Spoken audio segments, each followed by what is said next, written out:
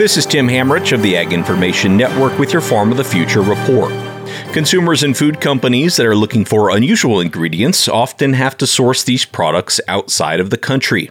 Farmer and food company owner Claire Smith found this out the hard way. We found the ingredient supplier for buckwheat groats and millet, but a lot of times if we needed gluten-free certification, we had to go out of the country. And so for 4 years, I've been sourcing buckwheat from essentially China when that money could stay not only in the States, domestic-wise, but in our state.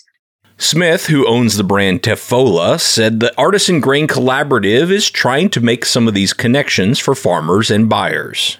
So, if I, as a food brand, was looking for spelt or for sorghum, I could call up the farmers and say, you have practices that I believe in. You're doing regenerative agriculture. That's important to me. Where can I buy your stuff?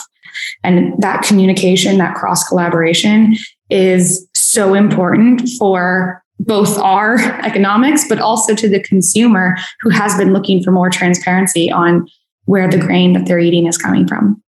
Learn more at graincollaborative.com. Thanks for tuning in to your Farm of the Future report, part of the Ag Information Network. For more information, visit www.aginfo.net.